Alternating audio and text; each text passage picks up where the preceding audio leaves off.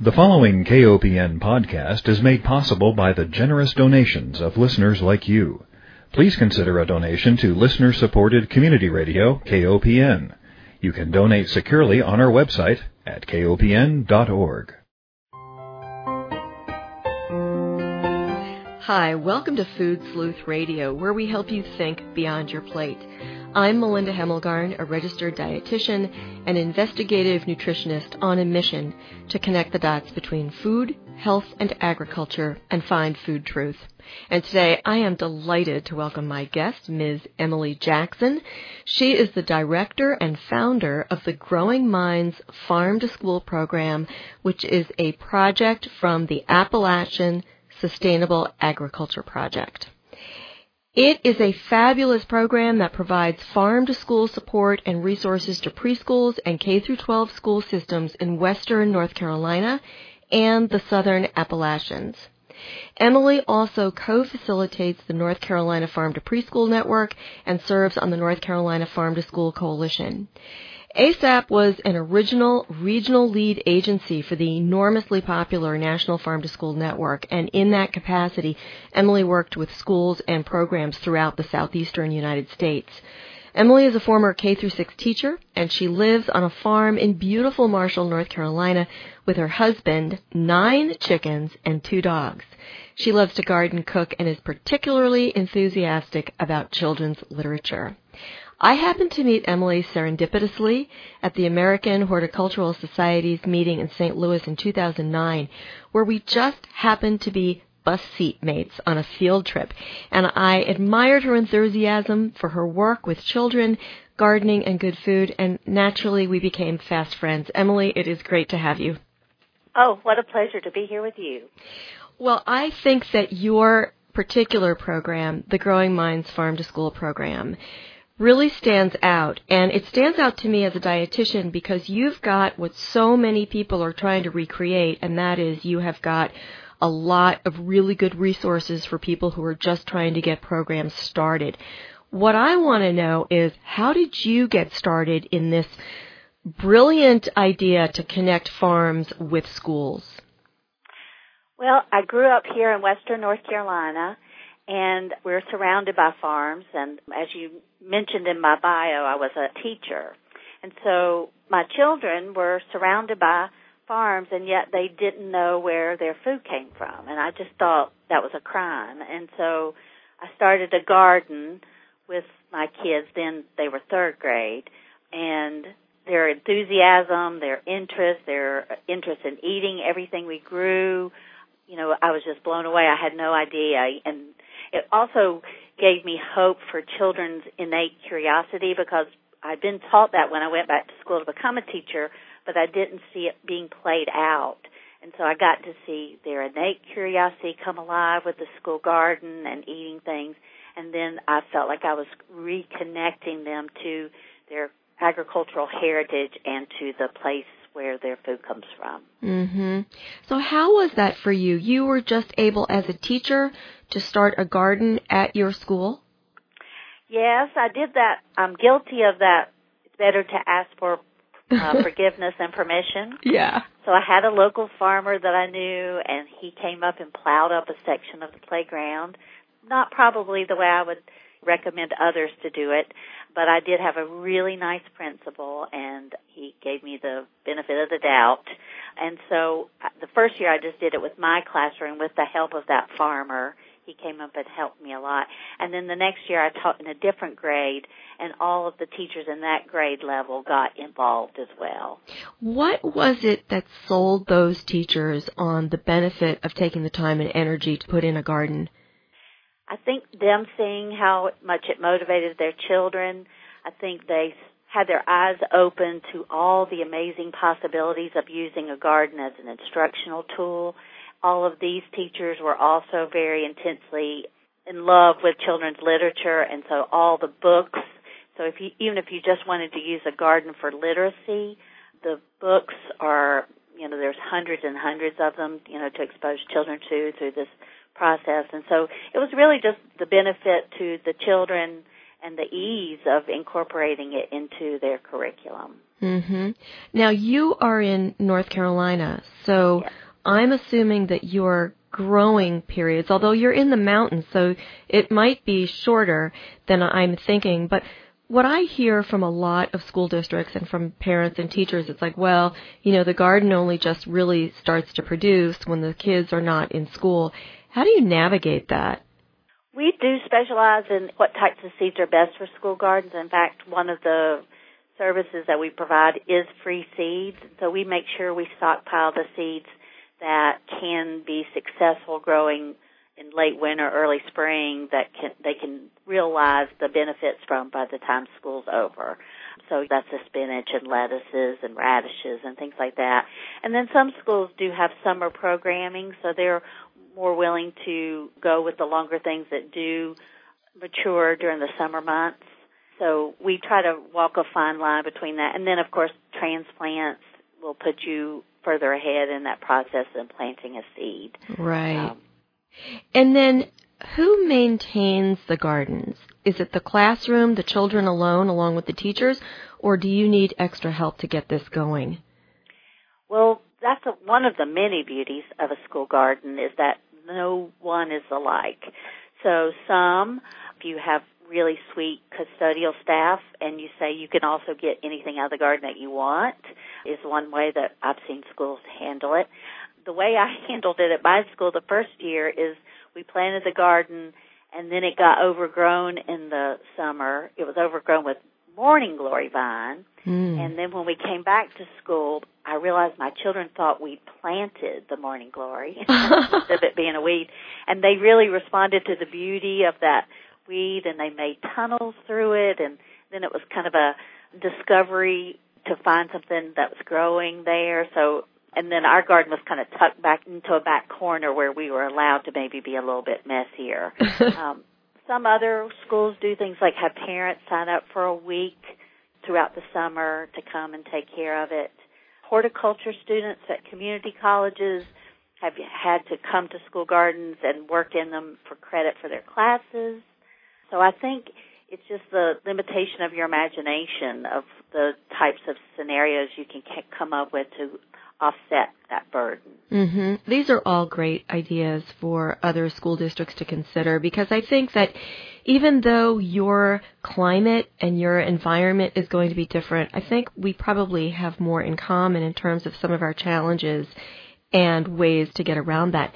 Now, one of the questions I want to know is, how are these kinds of garden projects funded? Well, I get a lot of calls about funding for gardens, and we do provide some mini grants here at ASAP to help, with just some small amounts of things. But somebody called me the other day and said they wanted to get a garden started at a senior facility for senior citizens, and they asked me what kind of grant they needed. And I just, I was talking really nicely with this gentleman, but I just said, if you were to grow a garden in your backyard, you wouldn't think about what kind of grant you need to be able to do that. And I think thinking it takes a lot of resources and a lot of money to make a garden happen only epitomizes to me how far we are from our food and how disconnected. So I really preach that it doesn't take very much. It takes a few tools, it takes some seeds, maybe a few soil amendments. But if you reach out into your community, those grandmothers and grandfathers that know about gardening, or, farmers or cooperative extension, you mostly have those resources in your community to tap into without having to spend a lot of money. And then the bonus of that is that we're showing children that it doesn't require a lot of money and a lot of infrastructure. And so to me, true success is when a child gets so excited about this experience that they want to recreate it at home. Mm-hmm. And if it doesn't take a lot of resources to make that happen, then that child's going to realize that he or she can do that at home. Yeah, that's a really important lesson. Well, what kinds of aha moments have you had as a teacher working with children in the garden? Well, that's about endless, but I can tell a couple of stories.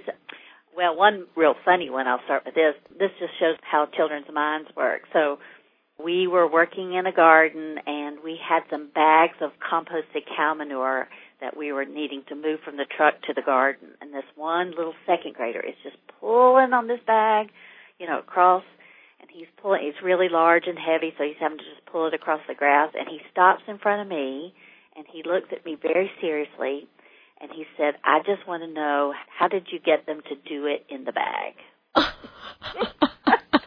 And so, that was just a kind of a precious moment. But, he's really thinking about, how did this get in this bag for me to be putting this on the garden? I know what it is, but, so he's trying to process that.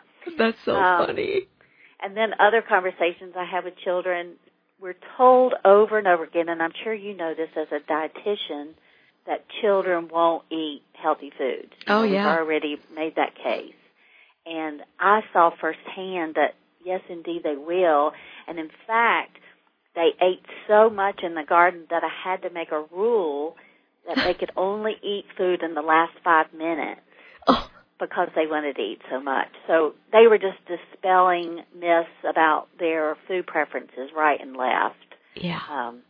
And so, that to me was like, if children have a relationship with this food, if they've grown it, if they've prepared it, if they know where the food comes from, I think all of those things lead to children being more engaged with that food. And then they're just like adults. You and I, we want our food to taste good. We want it to be presented nicely. And they do too. Mm-hmm. Well, I should let our listeners know that the website for your program is growing-minds.org.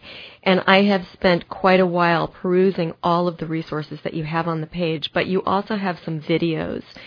And again, your point is so well taken. So many times I have heard teachers and parents say, well, I'm not going to make those vegetables, or we can't serve those vegetables in school in the cafeteria because the kids are just going to throw them away. And if a food is coming out of a can, if it's been overcooked and held on a steam table, I probably don't want to eat those, say, green beans either. But if I'm growing them and harvesting them and taking a role in nurturing those crops, those plants, then I do. I have a totally different relationship with food. And I think that these school gardens and teaching children to cook is really an answer to so many of the public health concerns that we see in our country. Oh, I think so too. Yeah. So we believe that children get it. They get that if I'm in this garden, I want to work, I want to eat the stuff that comes out of it. We're not having to twist their arm at all. Taste test, cooking, they're right there with us. And it's really the adults that are surrounding them that we really have to focus our attention on now.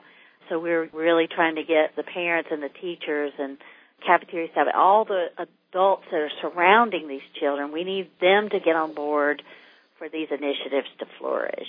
Mm-hmm. Absolutely. Let me take one break to remind our listeners that if you're just joining us, you are tuned into Food Sleuth Radio, where we are joined by Emily Jackson. She is the director and founder of the Growing Minds Farm to School program of the Appalachian Sustainable Agriculture Product, affectionately known as ASAP.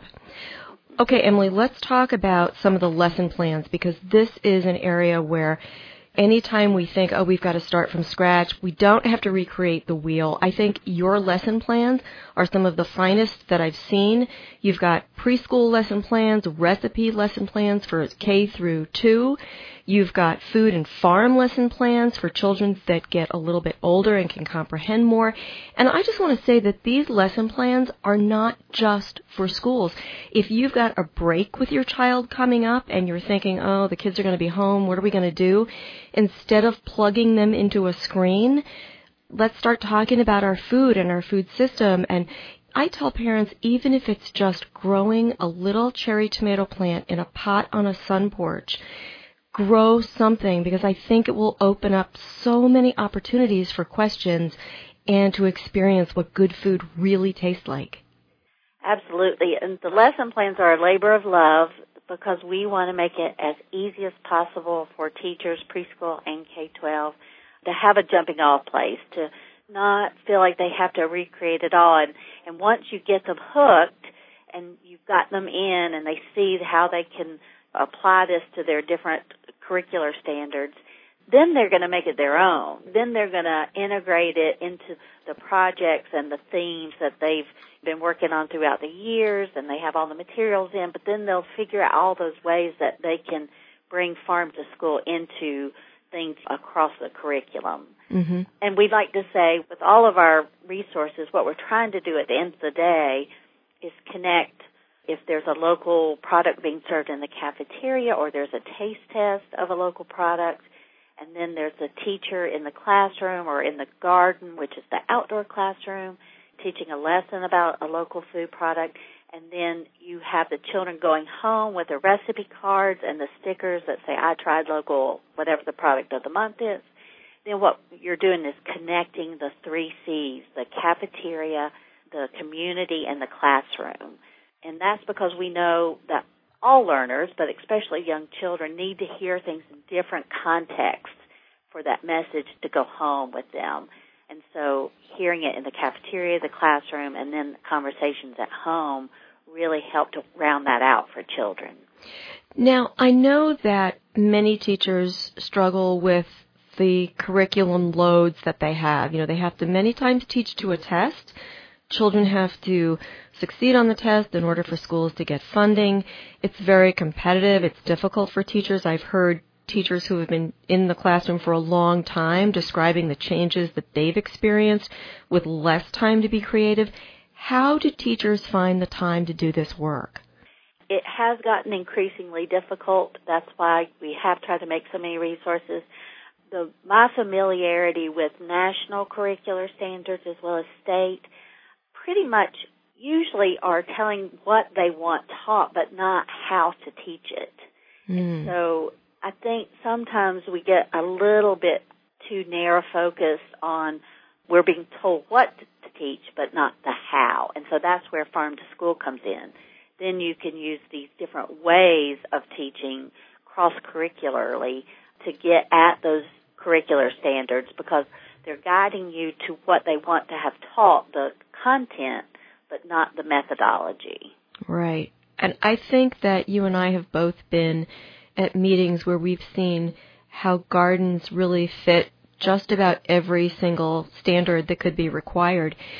Math, science, reading, literature, writing. So really the world is wide open for a little creativity and how to make it work. I'm wondering how cooking plays a role with this. I see so many children and adults who the adults are working maybe multiple jobs. They're usually working at least one job. It's hard for them to find time to cook, and I worry about a generation of children who have grown up not watching their parents prepare food. And here you've got an opportunity where not only are children learning in the classroom and in the garden, but you're also teaching them how to cook the food. Yeah, we even had a whole conference a few years back that was just about cooking with children. And so we had chefs and teachers coming together and talking about that and cooking together. But of the components of Farm to School, you have cooking and gardening and farm visits. And we realized that not all families will grow a garden. Maybe they can't. They live in an apartment or something. And not all families, of course, will visit a farm, but all families do cook to a certain extent. And so if you're a family that is stretched for time, maybe stretched for resources as well, engaging your child in that cooking process, then the meal is more than a meal. It's time with my child. So I'm spending time with my child, and of course there's different things that children can do developmentally in the cooking process, but engaging them from the minute they can stand on 2 feet, there is something that children can do. And so then you're cooking a meal, but you're also teaching your child, you're having some quality time with your child, and so it's more than just putting that food on the table. Mm-hmm. I can only think that the increase in farm-to-school programs like yours has contributed to what seems to be a little bit of a leveling off in childhood obesity rates. I really do believe that, dietitians have been hitting their heads against the walls for many years trying to get kids to eat more fruits and vegetables. And boy, if this isn't the way to do it, and it's just my gut feeling that this is really what's having an inroad, are programs like yours. I am also interested in knowing what kinds of changes in grades, are children better able to focus in the classroom, and what about changes in behavior, problem behaviors where kids are fighting or not paying attention. How are grades and behaviors changing as a result of these programs? The teachers that I've worked with over the last 15 years have all told me that when they're serious about this and their children know that this is something that they're allowed to participate in, that it has had a tremendous impact, especially on the behaviors. They know if the garden is something they get to do if they've, completed some work and they've behaved themselves.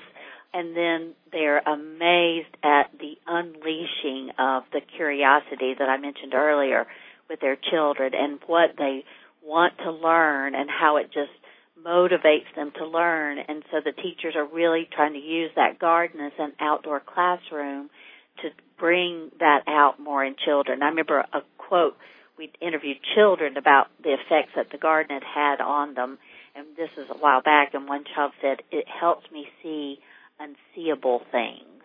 That's and beautiful. Another child said, "It makes me more curious." So there are research studies that show that children are doing better on tests as a result of gardens and outdoor classrooms, and then the anecdotal information that I've gotten from teachers throughout the course of the years has definitely supported that. Yeah. We, I think, as citizens have had a wake-up call, and I think it's quite obvious that we need to be paying attention to what our policymakers do, and we need to hold them accountable for protecting what matters most. And I can't imagine anything mattering more than our children. And so what can we do as advocates for farm-to-school programs in terms of our communication to our legislators? What do we need to make sure gets funding? What do we need to make sure we see happening in schools so that we do have successful children at every grade level? Well, since the farm-to-school movement has been successful over the years, we've seen a lot of states enact farm-to-school legislation that allows for more resources for a farm-to-school coordinator or organization of a project to get more local foods into schools. So that, if you don't have, you can go to farmtoschool.org, and they've got a listing of all the states that have farm-to-school legislation in the state. So that's one thing on the state level. Locally, for the local food procurement or the local food served in your cafeteria, oftentimes school districts and states don't contribute to the school lunch funding. They rely just on the federal funding. And so some districts or counties or states have decided to add additional funding for the school lunch program. So that's another thing you can advocate for. Then the child nutrition reauthorization is a reauthorization that happens every 5 years, and that dictates the funding and the nutritional guidelines for our schools. And so that got continued this last September 2016. And so our Congress people need to hear from us and say, we hope that not only will you keep things as good as they are, we would love to see the school lunch program and the school breakfast program expanded and given further funding. Mm-hmm. Absolutely. I think it's so important that we call our legislators and develop relationships. Otherwise, they won't know how important and effective these programs are. Well, I have many more questions that I want to talk to you about, and I know that our time is fast slipping away. But I do have a question about intergenerational programs. Mm-hmm. The reason why I thought of this was when you mentioned earlier about how, somebody had called about starting a senior program. Have you seen programs where we have older people joining with schools and you've got this beautiful intergenerational relationship building opportunity? I have. We've actually put some of that into place and working with senior facilities and schools, and it is just beautiful. You get people, the seniors, who talk about their life experiences with children. And one elderly woman used to work in a school cafeteria back in the day where they made their own hamburger and hot dog buns, and of course their cornbreads and their biscuits. But they just talked about, they didn't have the processed food that we do today, and they were able to pass on all these information. I remember they did the traditional, let's make butter together kind of thing, but just having the children understand and see value in the perspective of their elders was just beautiful. And then to see the older people being so energized by the young children coming to visit them and working together in the garden was just heartbreaking. Yeah, heartwarming. Beautiful. Yeah. It's so true. I don't know if you attended the same session I did at our American Horticultural Society meeting, but it was a session I think that Cornell University had about intergenerational projects and how elderly people were removed from their isolation and loneliness. So I can only imagine that there would be health benefits for every generation involved in these projects. Absolutely. I definitely think that's a win-win, and it's something I have heard more cropping up across the country, more people realizing that, we do have an aging population, the baby boomers, who won't be around all that much longer, and we need to really be tapping into that knowledge and that experience. Yeah. Well, we only have a couple of minutes, so let me put the ball in your court, and I just want to give you an opportunity to share with our listeners anything you want them to know about your work.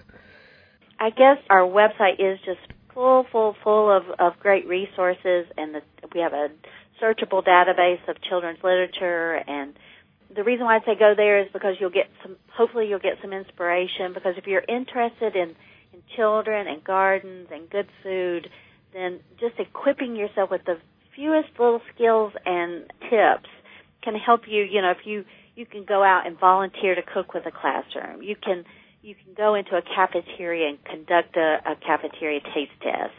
You can help a school start a garden if they don't have one. Or maybe you want to give a tour of your local farmer's market. That seems a little beyond the school grounds, but you may be working with children and their families, of the school age. Buy locally grown food of your own. Be that model. So many times we're seeing adults not remembering that modeling is the most important thing we can do for the children in our lives.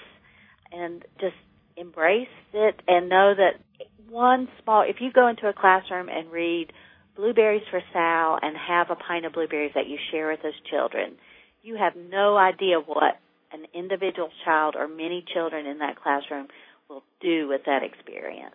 Well, Emily, I want to thank you so much for being with me today. I want to thank our listeners for joining us, and I want to remind everyone that Food Sleuth Radio is produced by Dan Hemmelgarn at KOPN Studios in beautiful downtown Columbia, Missouri. Most of all, I want to thank Emily Jackson. She is the director and founder of the Growing Minds Farm to School program of ASAP, and we will provide a link to your beautiful, rich website, growing-minds.org. Emily, thank you so much. Thank you, Melinda.